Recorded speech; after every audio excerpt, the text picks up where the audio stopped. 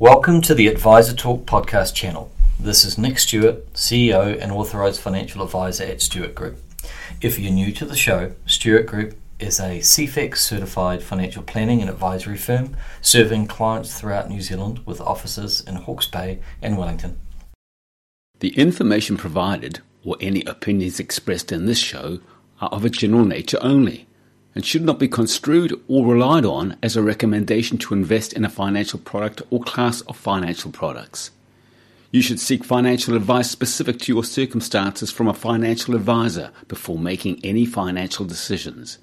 A disclosure statement can be obtained free of charge.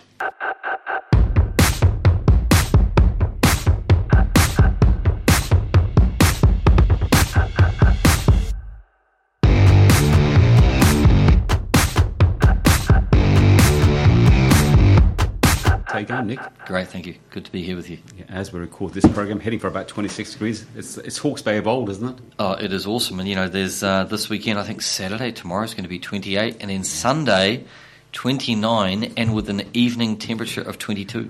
Don't you just love to get the old Barbie out? Well, I'm actually playing cricket. In a game of cricket, it's the Dr. Reeve 11 versus the Heraworth second 11. And all the old men like myself yes. roll the arm over, 29 degrees with no shade. It'll be amazing. To wear your big hat. Yep, you bet. Now, before we get into today's topics, we're going to revisit the Melbourne Cup. Aye. But before we get there, just remind our listeners, Nick, we want to come and see you for some sound financial advice. How do we do that? You can come on down to the Stewart Group office at 204 Karamu Road in Hastings. That's the black basalt stone building with the tartan logo and the solar panels. Or you can visit us on the terrace in Wellington. Yeah, absolutely. Now, today we're going to wind the clock back a week or so and just have a look at the Melbourne Cup. And obviously it's all about picking winners. And just before I'll let you loose on it, my wife has one bet a year and she bets on the Melbourne Cup. And this year she spends $100. Yes. And this year she came out with $115.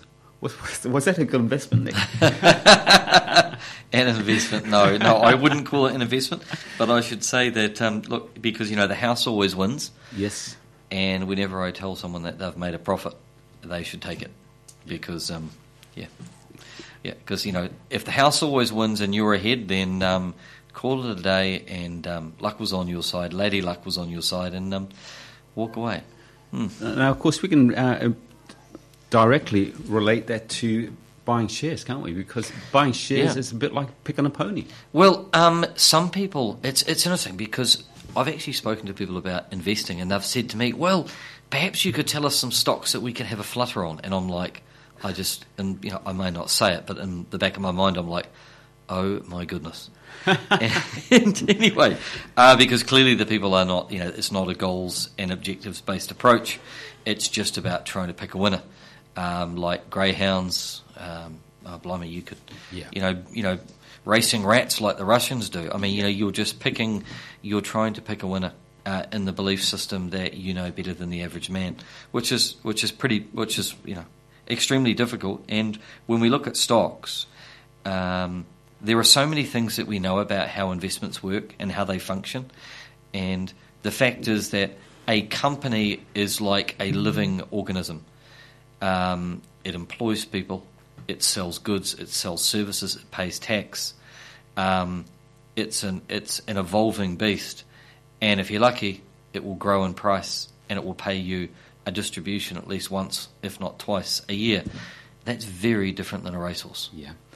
Now, we have spoken about blue chip shares before, and in the old days, you could pick on a share and almost guarantee that if you invested $10 in it, you might get 12 or 13 or 14 at the end of the year.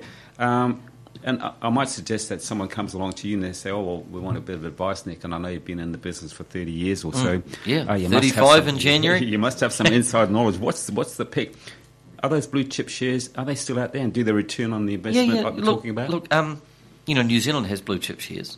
The more accurate definition these days would be calling them, say, large capitalisation companies, so you're big end of town. And on a global scale, that's your kind of Apple, Microsoft, etc., the big companies. And in New Zealand, that is companies like, Fletcher Building, Spark, the utility companies that you and I use every day, like, Meridian, Mighty River, Contact, etc., the big end of town. And they are typically quite stable in their earnings structure. Quite often they have quite a large economic moat around them. So if you think about something like Auckland Airport, now that is a large blue-chip company. Now, I appreciate that it's got COVID issues at the moment, and it's not quite what it was. Certainly you could roll a tumbleweed down the concourse. There's not many people there. But it's got cargo and freight, and it's got, New Zealanders returning from overseas and the occasional flight outbound. But there's a massive economic moat around that company, because the possibility of someone coming in and building another international airport within a stone's throw of Auckland is indeed remote. It's a little bit like Heathrow in London. The possibility of securing the land, the consents, going through the process, it's just not going to happen. So effectively they're in an almost monopolistic position. So again, using that word, that economic moat, and that's kind of your castle siege mentality language. But the business is there for the long term, unless the underlying framework of the business was to change. Now, in one of your articles that I've got in front of me, you've listed a whole bunch of companies, which even an old guy like me, I've heard of all of them. But I wonder, is the beauty of what they do, for instance, you've listed My Food Bag, Pumpkin Patch, the Wynyard Group, Sky TV. I mean, everyone's heard of those, so in my mind, I'm thinking, they've got to be a good investment. Is that the case or not? Okay, the reason why most of us have heard about these companies, just the same as celebrities or sports stars, you may have heard of a celebrity, a sports star, or a stock because it's negative or positive. Not everything is positive. And, as we know, there are musicians that are more famous for the negative things they do than the positive. Yes. Now, the list of companies that we've just talked about, the reason why I was talking about these, and I wrote an opinion piece recently, that we published, it was around the fact that before the Melbourne Cup, or before any race day, such as the race days we have here in Hastings, there's like a pick list of the horses that are forecast to do very well. Well, stockbrokers do something similar with companies, and the reason why we chose these companies, that these companies were proverbial hot picks or favourites. Quite often, or more often than not, they appeared in multiple years of stock picks for the year ahead. Companies that you must own. Now, these are not my words. These are the words that you get from this stuff. Like this, a sure bet, all that usual, so headline-grabbing stuff. Yeah, they're talked up. You bet they are. And if you look at A2, well, A2's dragged our index down. The New Zealand Stock Exchange, at the present time, the New Zealand Stock Exchange is currently below where it was at the start of the calendar year. Now, that's unusual. Because New Zealand, we've not had a negative year since the global financial crisis. Is it unusual or not surprising because of COVID-19? No, well, I don't actually believe it's got... look, COVID is part of it, but if we look at other global markets are up 25% in the same year. So you're sitting there, so New Zealand's an outlier on this one. But a key component of why that is because of A2 milk. And A2 milk has come back, it has shed 70% of its market capitalisation or stock price, has vaporised, spilt milk over the last 12 months. So that's last 15 months. And then you've got My Food Bag. Well, people polled into that, and they say, it was like kind of like a recession-proof animal, and because of COVID, people on lockdown would flock to ordering, boxes of food on a Sunday. Hey, I'm one of them, but I didn't buy the stock. But the fact is that those that went for the instant investment satisfaction of thinking that they'd get the same instant satisfaction as they do of getting their ingredients dropped off on a Sunday has not translated into investor wealth. It's actually been a destruction of wealth over the period since it listed. It's actually done very poorly. Pumpkin Patch, well, that's gone. Wynyard Group, gone. Windflow Technologies, gone. Sky TV it's lifted in the last 6 months, but it's a shadow of its former self. It used to be one of our pin-up boys or girls. So what I'm saying is these were all companies that were told, hot picks, you need to own these in your portfolio. And these companies have have been painful. Are some of the big companies that we talked about, are they a bit like flares? You know, who didn't wear flares in the 70s? I wore flares. Are they just fad companies? And like you say, they're talked up and we all get into them, and then all of a sudden, like flares, they're gone. Yeah, fashion and stocks. Okay, I can see, in a simplistic sense, that is there. And some companies do wax and wane. But remember, unlike flares, you buy the pair of flares, they are what they are, but companies morph. Companies change. If you think about in the United States, I'm going to use one of the most iconic brands, which is Wells Fargo, which used to be a horse and coach business. Well, it's now one of the largest banks in the United States. So, of course, that company, dare I say it, had they stayed being a horse-drawn carriage business, giddy up, they would be, gone the way of the dodo. But the business evolved. So, fashion versus stocks, yeah, there's a slight thread, excuse the pun, between the two. But companies do morph. And some companies are extremely clever on how they evolve as a business. Some of them, if you think about the Fletcher Challenge Group, the absolute pin-up name of, New Zealand infrastructure and entrepreneurship, like a very clever, originally family business, then listed business in the form of Fletcher Challenge. If you think about what they split off, they split the company off into the what's called the letter stocks, and there was Fletcher Paper, Fletcher Forest, Fletcher Building, and Fletcher Energy. So they morphed them off, and each company then, it was like, releasing pigeons from the coop. They all disappeared into different areas. Some of them were very, very successful, others not so much. But the company evolved. Yeah. And it's incredible what they do. So, flavour of the month, companies do change. Now, I was going to talk to you about Investing 101, and my next question was, though, with those companies, again, even if we just stick with those companies that we just mentioned, yes. How do we do our research? And that's a good segue into coming to see an expert like yourself. Seeking professional advice obviously is something that you're going to say you must do that, and I totally agree with you. So what's Investing 101? Talk to us about it. Well, firstly, it's knowing where you want to get to. Yeah. What are your desires? Why are you investing? Then it's a question of establishing what's your risk appetite or risk profile. So, for example, Ken, if I said to you, how about, and I gave you two portfolios, and one was, say, balanced, which is, in the middle, not too hot, not too cold, that kind of Goldilocks effect. Yep. The other was a, rocket-propelled, aggressive portfolio. Now, if you just said to me, I want the one with the highest rate of return, so of course, it's long-term, it's going to be the growth aggressive portfolio, the rocket ship. But if I showed you, if we lifted the bonnet and I showed you the historical or projected travel directory or trajectory and how volatile that's going to be, it may make you feel very uncomfortable. You're very, very happy with the headline number of the return. But if I told you that at periods of time you're going to be down 25%, yes, you may say, that is not for me. Yeah. And let's pivot to Hawke's Bay farmers. Now, we've got lots of farmers that listen to the show. Hawke's Bay, we're a hinterland economy. No matter what people say about we're pivoting to this or pivoting to that awful political term, the fact is that we're a hinterland service provider. Now, everyone would love the long-run number of both the income, but more importantly, the capital growth off the farm. But the fact is there are periods of time along the way where we have things called droughts, we have things called hailstorms. Yep. And you know what? You live on the smell of an oily rag, and life is tough and it is hard. And those people are very, if you ask a farmer, they're very, very patient people, and they understand the weather and they understand the ups and downs. They're actually very good investors, we find. But if you give that overlay to the man on the street, they would say, that's not for me. No.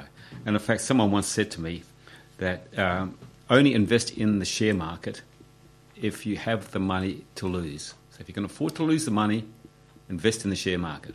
Yep. Would that be a fair comment? Hey, that's one of those. That's those kind of rules of thumb. Yep. Like the old builder's rule of thumb.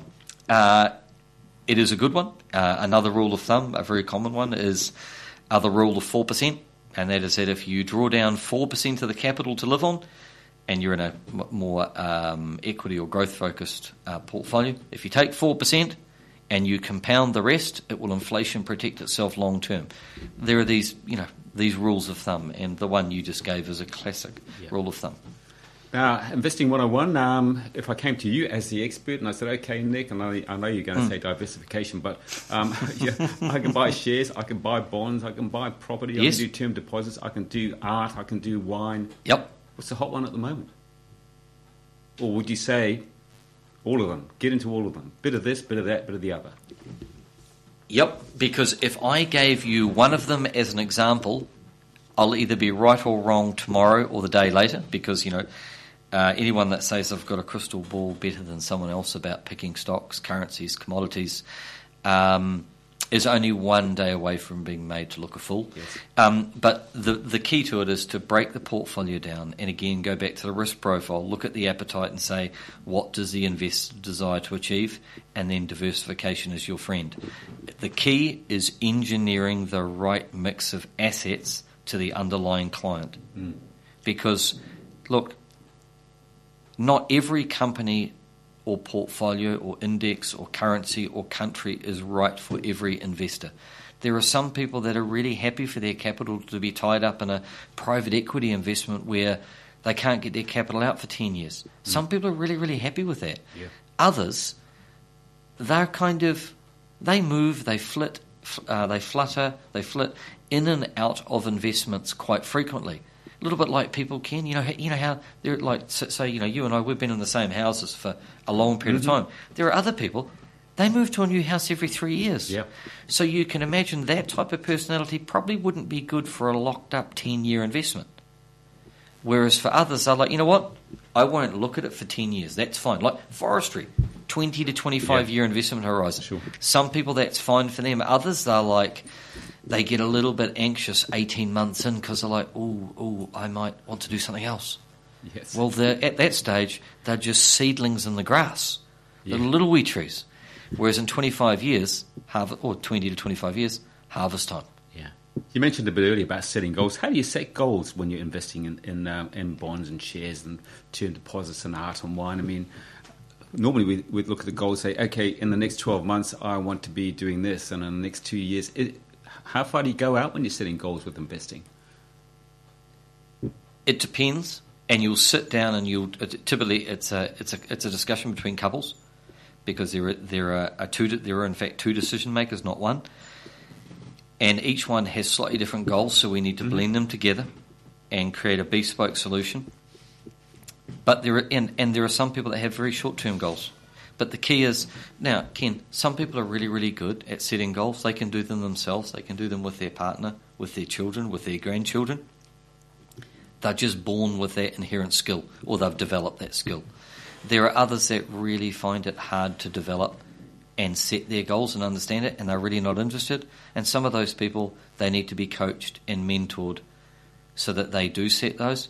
And then, look, unfortunately, there are some people that they just really like living on the edge, and they're kind of, and I'm a person of Christian belief, but I don't mean to be disingenuous. But some people are like, God will provide. Yes, and they just believe. They just say, you know what, it will be what it will be, and they actually don't want to do any planning, and they're just happy to live like that. And hey, that's cool. I would presume that I come and see an expert like you. And another article that you've written is, how do we know we are getting the best from our professional? So, I'd like to think that I don't need to do any research, Nick, because you've done it all for me. Because you are the expert in the field. But how do I know that as a punter, I'm getting the expert in the field? Okay, so this is around seeking independent validation of the advisor or the service you're getting. So, if you and I were to go and buy a car, I'll say, Ken, this weekend you're going to go and buy a car. I'd say to you, at minimum, go and get an AA check, because you're seeking independent validation by someone who has no vested interest in the sale. You're paying them, or the vendor, the person selling the vehicle, is paying for an independent certification or validation of the item. In the case of us, it's independent validation of the service of the level of service and what we're providing. So, for example, for ourselves, we went out and sought independent validation in the form of a CFEX accreditation, which is is a 2-yearly independent audit of all of our advice process by someone who has no vested interest. So they tell us where we can make improvements. It's like putting yourself through a self-imposed audit, and then you get a bill for the audit at the end. Yes. Some companies actually do this because of their size and scale, and it can be an incredibly rewarding experience for the firm because they can get better and faster and more efficient and do a better job for their clients. But the aspect is the key one, is that the client can say, "Tell me about your audit. Tell me about your validation," and it means that the due diligence that the client would have otherwise done themselves, and they're not an expert in this area, they're not an auditor, but it means they can go, you know what, I know that firm has been audited and they are continually audited. And so for us, that's our validation, that's the due diligence on the process. And we think it's a really robust framework. I mean, when we fly on an aeroplane, it has gone through a huge amount of testing and rigour and procedures.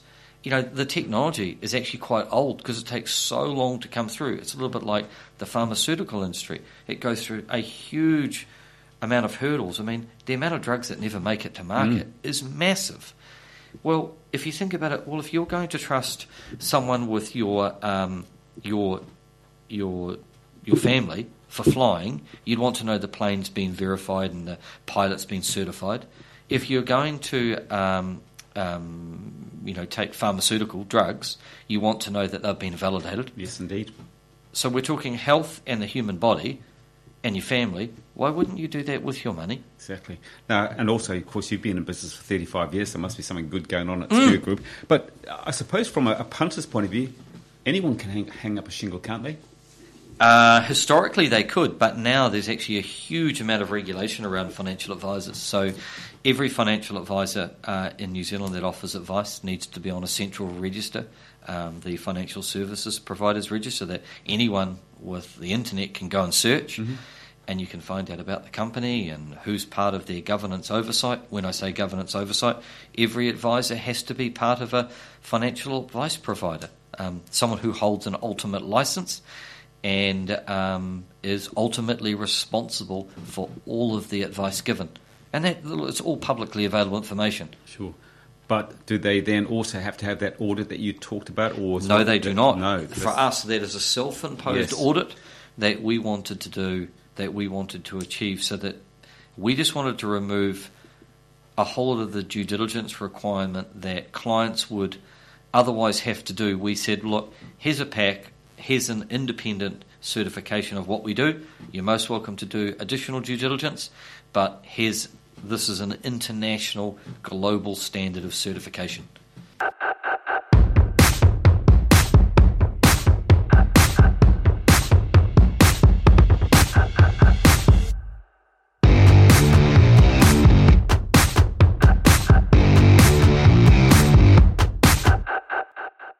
The information provided, or any opinions expressed in this show, are of a general nature only, and should not be construed or relied on as a recommendation to invest in a financial product or class of financial products. You should seek financial advice specific to your circumstances from a financial advisor before making any financial decisions. A disclosure statement can be obtained free of charge. This program was produced by and first broadcast on Radio Kidnappers, a community access media station. Thanks to New Zealand On Air for making this type of programming possible.